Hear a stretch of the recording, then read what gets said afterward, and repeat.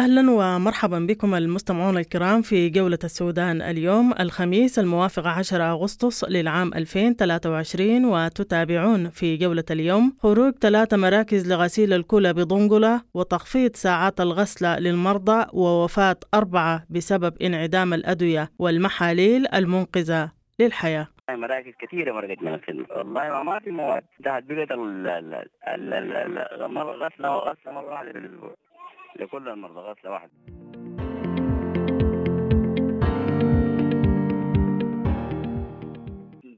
وفي جولتنا أيضا العمدة محي الدين رئيس اللجنة العليا لمحلية مليط يكشف عن الأوضاع في محلية مليط. تم تكوين لجنة سميت لجنة الأولى للطوارئ. الهدف من اللجنة الأولى للطوارئ هي مليط باسم مليط، بعيد من الأجسام السياسية، بعيد من الأجسام القبلية، لا قبلية لا جهوية لا سياسية. كلنا أهل مليط، من مليط لمليط، وكلنا بمليط إن شاء الله.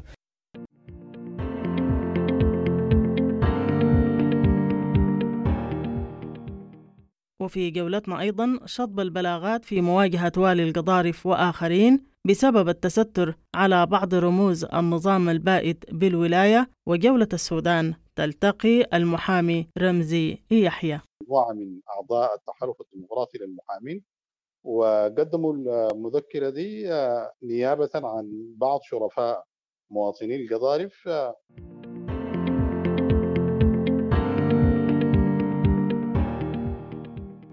ونختم جولة السودان اليوم من حلفة ونقف فيها على أوضاع المنتظرين العبور إلى جمهورية مصر. شهر و10 أيام كده ما بدو كاشيرة، في قد عملية معقدة، ولسه يعني الناس عارفة، لكن لسه ما زال الناس موجودين قاعدين في المدارس. المواطنين اللي جايين من الخرطوم ديل يعني اللي انقطع بهم السبل زي ما تقول يعني.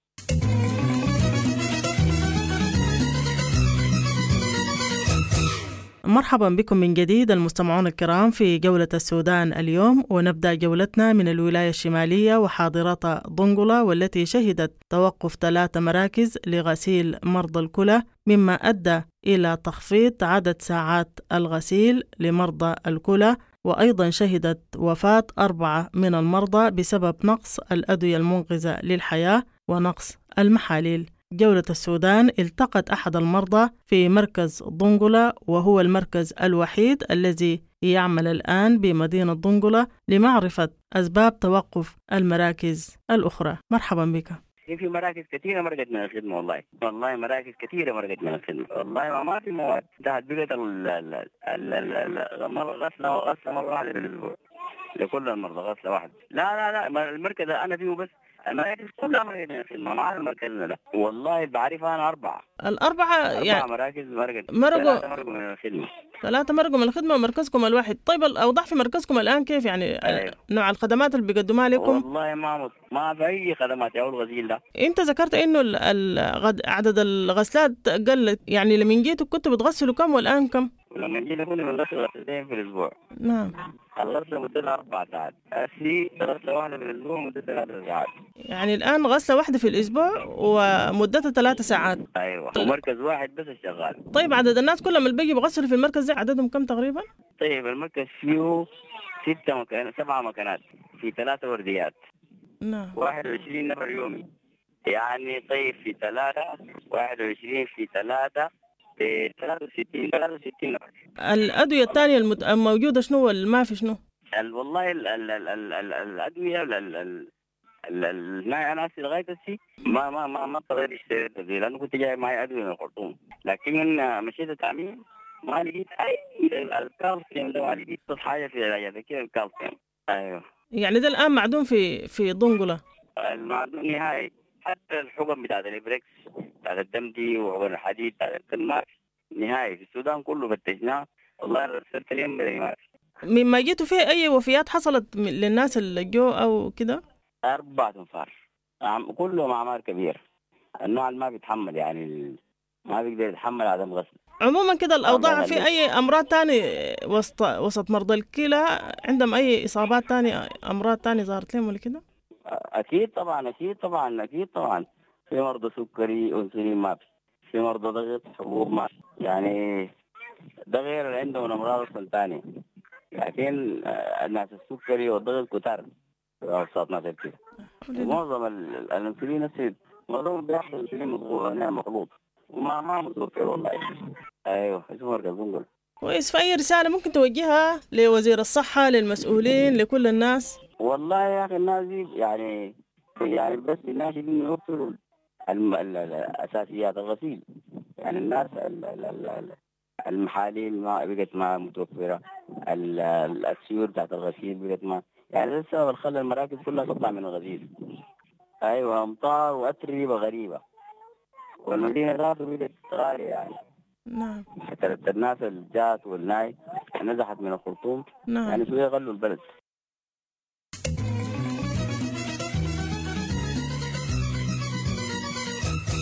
مرحبا بكم من جديد المستمعون الكرام في جولة السودان اليوم. ومن الولاية الشمالية ننتقل إلى حاضرة شمال دارفور ومنها إلى محلية مليط. وجولة السودان التقت العمدة محي الدين رئيس اللجنة العليا لمحلية مليط، استضفناه لمعرفة الأوضاع في محلية مليط. مرحب بك العمدة محي الدين، وما هي أهداف اللجنة العليا التي تم تكوينها؟ بعد اندلاع الحرب في السودان بين رفقاء الضرب، حقيقة كونت محلية مليط لجنة عليا للطوارئ.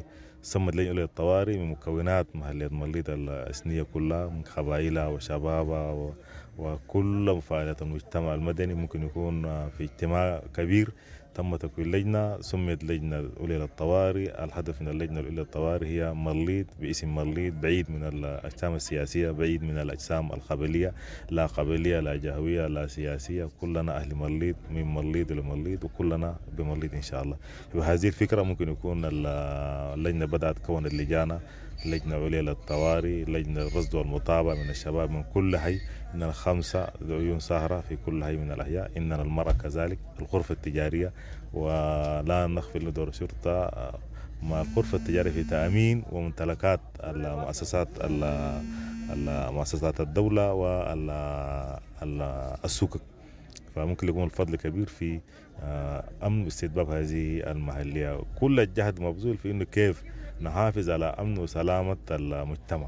فهنا حقيقة في اللجنة العليا للطوارئ ممكن يكون يعني بالتشاور. اللجنة تكون من 17، فينا الإدارة الأهلية، فينا العيان، فينا الأئمة والدعاء، الغرفة التجارية، كون اللجنة العليا. وممكن اللجنة شغال بالتشاور، ودي حقيقة إدارة أو اللجنة دي هي التنوز لكل قبائل محلية مليط في جسم واحد.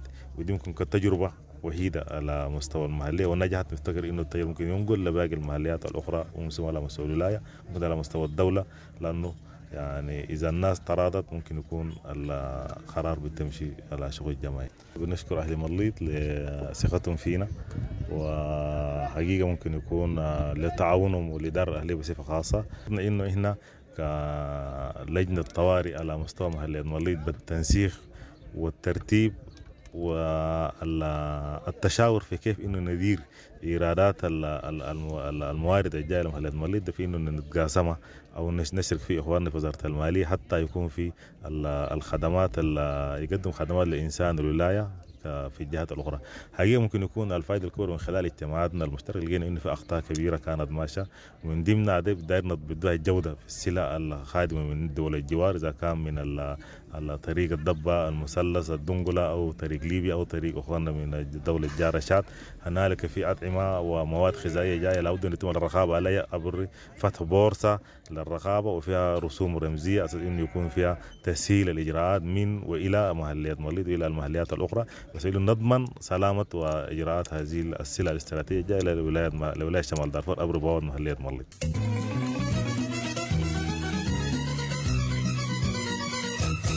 مرحبا بكم من جديد المستمعون الكرام في جولة السودان اليوم، وننتقل إلى ولاية القضارف والتي شطبت فيها النيابة البلاغات الموجهة لوالي القضارف وآخرين بسبب التستر على بعض رموز النظام البائد. جولة السودان التقت المحامي رمزي يحيى للمزيد حول شطب البلاغ الموجه في والي القضارف وآخرين. مرحبا بك. الحصل كالآتي، يعني احنا قبل حوالي أسبوع تقدمنا بمذكرة إلى النيابة، مجموعة من أعضاء التحالف الديمقراطي للمحامين وقدموا المذكرة دي نيابة عن بعض شرفاء مواطني القضارف، بيعتبروا انه في مجموعة من المجرمين الهاربين من العدالة ومتهمين في قضايا انتهاكات جسيمة ضد الإنسانية وجرائم تطهير عرقي وجرائم حرب وجرائم إبادة، وهم المتسترين في القضارف تحت سمع وبصر والي الولاية رئيس اللجنة الأمنية، وتم استضافتهم في قاعة وبوجود عدد من منسوبي المؤتمر الوطني المؤتمر البائد. قدمنا هذه أمام نيابة القضارف، والنيابة استمعت إلى جعفر خضر يعني باعتباره هو مبلغ، ووضح وأخذت أقواله على اليمين باعتباره هو واحد من أبناء القضارف وصحفي يستقي معلوماته من خلال مصادره الخاصة، وأكد المعلومات على اليمين. والنيابة حددت جلسة أخرى، طلبت من جعفر خضر إنه يجيب شهوده. فعلا في الجلسة المحددة حضر بعض منسوبي النظام البائد وبدوا يهتفوا هتافات حقيقة غير مقبولة، وبالمقابل كان هناك تجمع سلمي للجان المقاومة وكان بيهتف بالحرية بالعدالة. ده خلى إنه بعد التشاور مع النيابة إنه يتم إرجاع الجلسة لجلسة أخرى، وطلبت أيضا النيابة مننا إنه نحضر شهودنا يوم الأربعاء الموافق 9/8/2023 الساعة 12. وبالفعل يعني احنا حضرنا بغرض إنه النيابة تستمع إلى الشهود وتستمع إلى أي إفادات سواء كانت صوتية أو فيديوهات أو غيرها. الشيء المؤسف أن احنا حضرنا وجدنا في قرار صادر من النيابة وصادر بتاريخ 6/8، صادر بشطب الإجراءات باعتبار إنه لعدم وجود الصفة ولعدم أخذ الإذن اللازم. ونحن في اعتقادنا المتواضع بنعتبر إنه القرار ده يخالف القانون، وبالتالي نحن بصدد إنه نحن كتحالف ديمقراطي للمحامين وكتجمع عريض يعني ضد عودة أفراد النظام البائد وضد الحرب، نعقد اجتماع بصدد استئناف هذا القرار، لأنه حسب وجهة نظرنا القانونية قرار مخالف للقانون. أكثر من ذلك نحن لن نصمت. الآن نحن بنجهز بعد ما تكتمل لدينا المستندات، بنجهز لتحريك عدد من البلاغات ضد فلول النظام وضد المسؤولين الانقلابيين الموجودين في ولاية القضارف.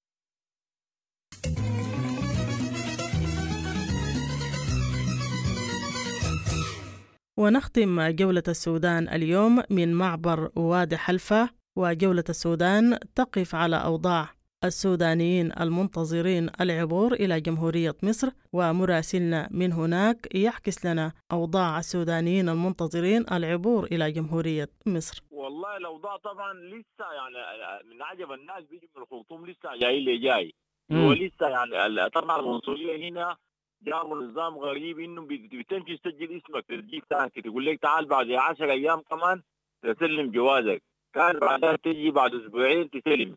يعني عمليه معقده، يعني قبل شهر و10 ايام كده ما بدوك تاشيره. في كانت عمليه معقده ولسه يعني الناس عارفه، لكن لسه ما زال الناس موجودين قاعدين في المدارس في المناطق، يعني اي مكان ممكن يروح حتى مدارس حكون برضه قاعدين في الناس، يعني المواطنين اللي جايين من الخرطوم ديل يعني اللي انقطع بهم السبل زي ما تقول يعني. والسوق حقيقة ممكن أقول كل السلع موجودة، لكن غلاء ما تتوقع، غلاء يعني الأسعار مجنونية خالص. يعني في حاجات مصر دي موجودة لكن غلاء شديد خالص. وحتى العجب يعني في أشياء كده وصلت يعني مثلا بالسعرات بتاع التلفزيون، حاجات دي معروضة في الشارع وكأنها جات من سوق العرب الحاجات المنبوبة دي ولا كده. يعني شيء غريب حاصل.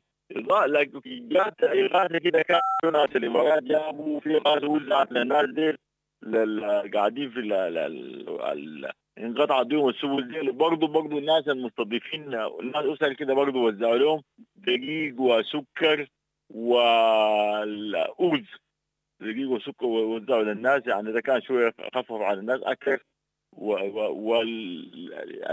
يعني من ناحية هو الأوضاع، من ناحية الأمن في يعني استغراق كده، لكن ظهرت بعض الأشياء زي السرقات اللي بتحصل بالذات في الموبايلات المسائل دي. وبينه وبينك كانوا قبضوا شخص في فندق كده وتابع الدعامة معه، وصل متنكي، وكان لقوا معه سلاحين كده، وكان مسكوه ناس الحامي حتى ناس الشرطة قال يا أخي المفروض الحاجات دي تكون عندهم هناك وبخطاب يودوه هناك. يعني ده كان يعني المعلومة اللي استغربت، لكن طبعا ما كانوا يساعدوها هم. وإضافة لذلك يعني في البلد فيه أشخاص يعني تقدر تقول إنه ديل مجهولي هوية غير الناس المسافرين لمصر. في ناس كده خشوا البلد دي، يعني قدر ما لغتهم ذاتها ما معروفة، لا هي لغة هوسة لا لغة نوبة لا لغة زراوي. تشوف جماعة كده مسلمين، لكن هم لضيق حلفة، يعني أنا مدينة صغيرة ما ممكن تحصل يعني تفلت كده يقول عليه يعني في المنطقة يعني. يعني من ناحية اقتصادية الغلاء شديد. يعني مثلا الشاي الغالتين اللي كان بيتباع بغالتين بقى بثلاثة وأربعة، وكل السلع جاية من مصر دي موجودة يعني مثلا فرد حبة الصابون المصري الواحد ب 500 جنيه. يعني الغلاء حاصل. كمان طبعا في الصيف هنا يعني المنطقة بقت تشهد أخيرا أمطار وأمطار وأمطار. يعني حصل في سحب ثقيلة، لكن اليومين دول انقطعت السحب وفي سخانة شديدة. الأمطار نزلت جنوب حلفا في مناطق أخيرا معروفة باتجاه السيول من بعيد خالص، والشارع انقطع في منطقة اسمها كوشة. دائما الشارع بينقطع هناك، يعني الشارع الزلط الغابة حلفا والخرطوم، هو إلا الناس عربات تنزل كده وتعبروا منها. الناس اللي يسافروا يعني مثلا في بساط بيزوم هنا طوالة عن طريق الخلا بخط النمر تحت السكالي لغاية محمد. في عربات بيسافروا طوالي يومي كده لغاية عبر الناس بيسافروا من المناطق بتاعت السودان، يعني مواصلات الغالية اللي دوم عبر يومي كده. لا وطبعا بالنسبة هو حلفة طبعا في أزمة المياه دي أصلا حاجة موجودة في حلفة من بدري لوجود خلل في الشبكة وفي المحطات بتاعت الضخ من البحيرة أصلا يعني. ده يعني بصفة عامة كده يعني.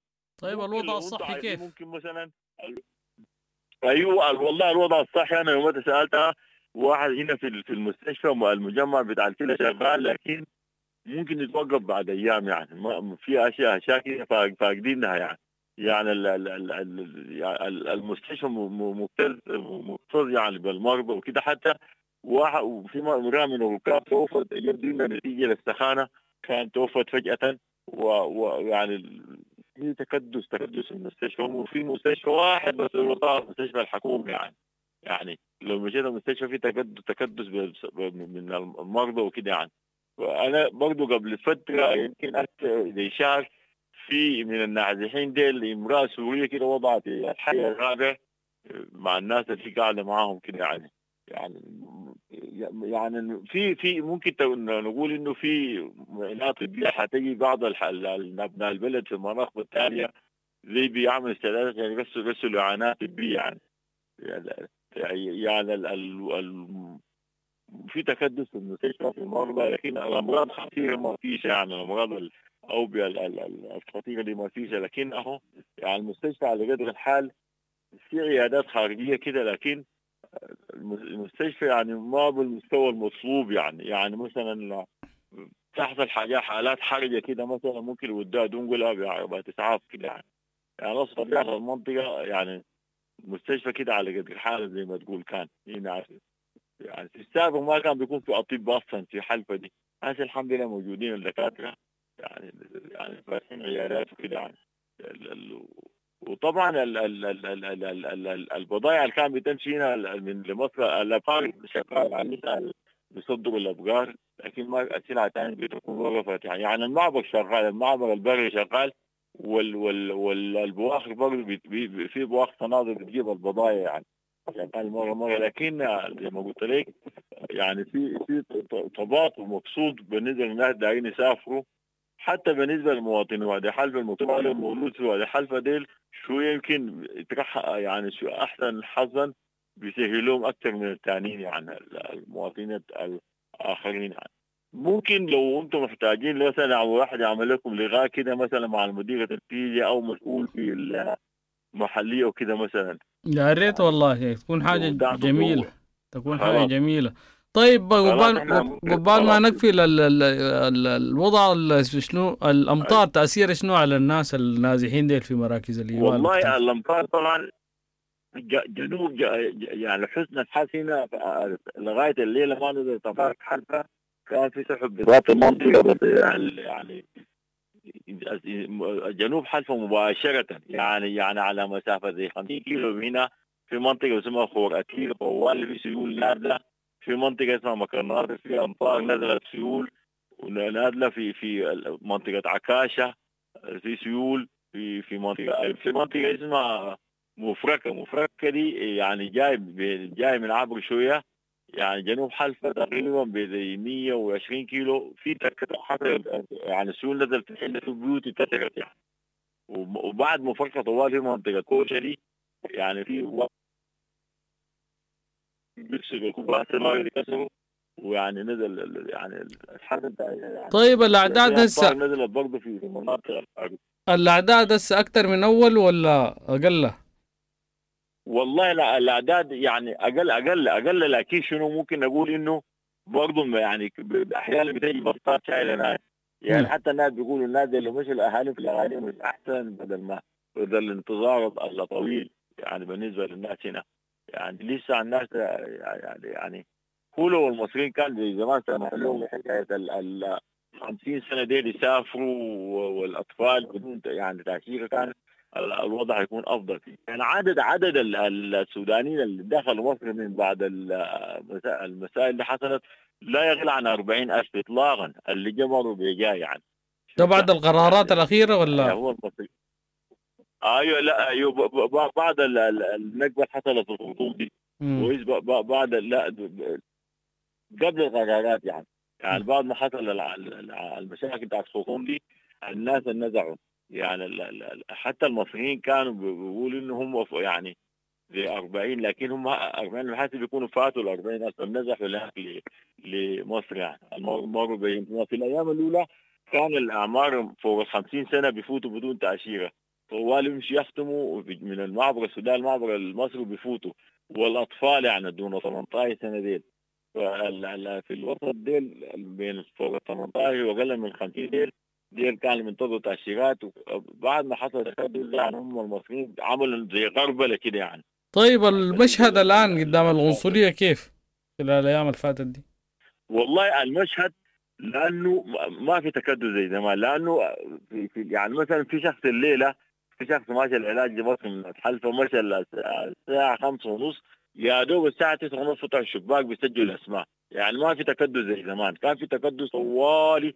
هسه حاليا الزول بيمشي يسجل اسمه بعد يقول لك مثلا تعالي بعد كذا يوم عشان يستلموا جوازك بعد ما يستلموا جوازك برضه بتاخذ اسبوعين او 3 اسابيع حتى يدوك الجواز بالتاشيره بتاعتك يعني ما في زحمه لانه بس بيسجلوا اسمك وفي اليوم بياخذوا عدد معين كده من الاسماء وبعد ذاك يعني الناس بيفوتوا يعني ما زي زمان بيكون في تكدس يعني. لكن يعني برضه اقدر اقول لك انه تحت شغاله التاشيرات عن طريق يعني الرشا شغاله يعني المساله دي كان عملت مشكله وكانوا غيروا اللي صار كل المصريين لكن برضه شغاله يعني تحت برضه في مساله المحاباه يعني مثلا الناس عندهم سلطات كده او علاقات خاصه بيأشروا يعني حالات مثلا صداقات كده مع الناس العنصريه او مثلا القاضي لو عنده نفرين 3 كده. ومن عجب كان يعني والي الشماليه سجل زياره يمكن في خلال شهرين 5 مرات ما جاب حاجه يعني للمواطنين دي لا خيام لا غيره هو جاء. هم طبعا المحافظه الشماليه بيعتمدوا على حلفه مصدر الدخل بتاع حلفه المينا والمناطق الثانيه كدعم للمنطقه. حتى الناس كانوا انتقدوه وكان جاب ناس كده سفرهم يعني ما في شيء كده قدم يعني المفروض ان دنقله دي كانوا يقدموا شيء يعني على الاقل لو جاءوا قيام ساكت يجاوبوا الناس. يعني الناس هنا قاعدين عاملين ولايات وضراوي كده، يعني الناس اللي قاعدين في الاحياء في حاجه تمام زي محل المعاتم ولا فراح الناس فضلهم دي الناس اللي احياء بيقدموا لهم مساعدات المواطنين. لكن الناس اللي قاعدين مثلا في الحديقه بتاع المحليه في المدارس الجنتات دي كده الوضع صعب عليهم، يعني صعب عليهم يعني. ولا يعني السوق اصبح سوق عشوائي، في اي حته الناس عايشين جاي بيبيعوا يعني في تكدس غير عالي. حتى كان العمله السودانيه كانت معروضه في اكثر من موقع. هنا السلطات عملوا حمله كده المساله دي، يعني منعوا الناس يتكلموا في العمله. ده ادى لانه العمله يرتفع الجنيه المصري من 15 جنيه يرتفع ل 18 جنيه. يعني 18,000 سوداني بيجيب لك 1000 جنيه مصري. وطبعا في السابق جنينا كان اقوى. يعني اللي اتذكر قبل 30 يورو يجوا ناس بس جنينا كان بعادي 3 جنيه مصري يعني فيها. طبعا في يعني هي ان الاوضاع السياسيه الناس هنا يعني كثيرين يعني بيتكلموا في المستقبل. مثلا ناس حركه كوش. هل في ناس عايدين يعني من مصر؟ في ناس من الناس المشوا، هل في ناس بيرجعوا الآن عبر حلفة؟ لا يعني ما في ناس عايدين كده رجعوا، لكن كان قبل فترة المصري رجع بعض الناس بيكون مرجع شرطة مصرية.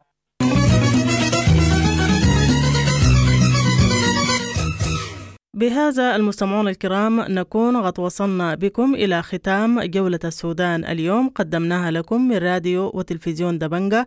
حتى الملتقى، لكم تحياتي وتحايا الفريق العامل. إلى اللقاء.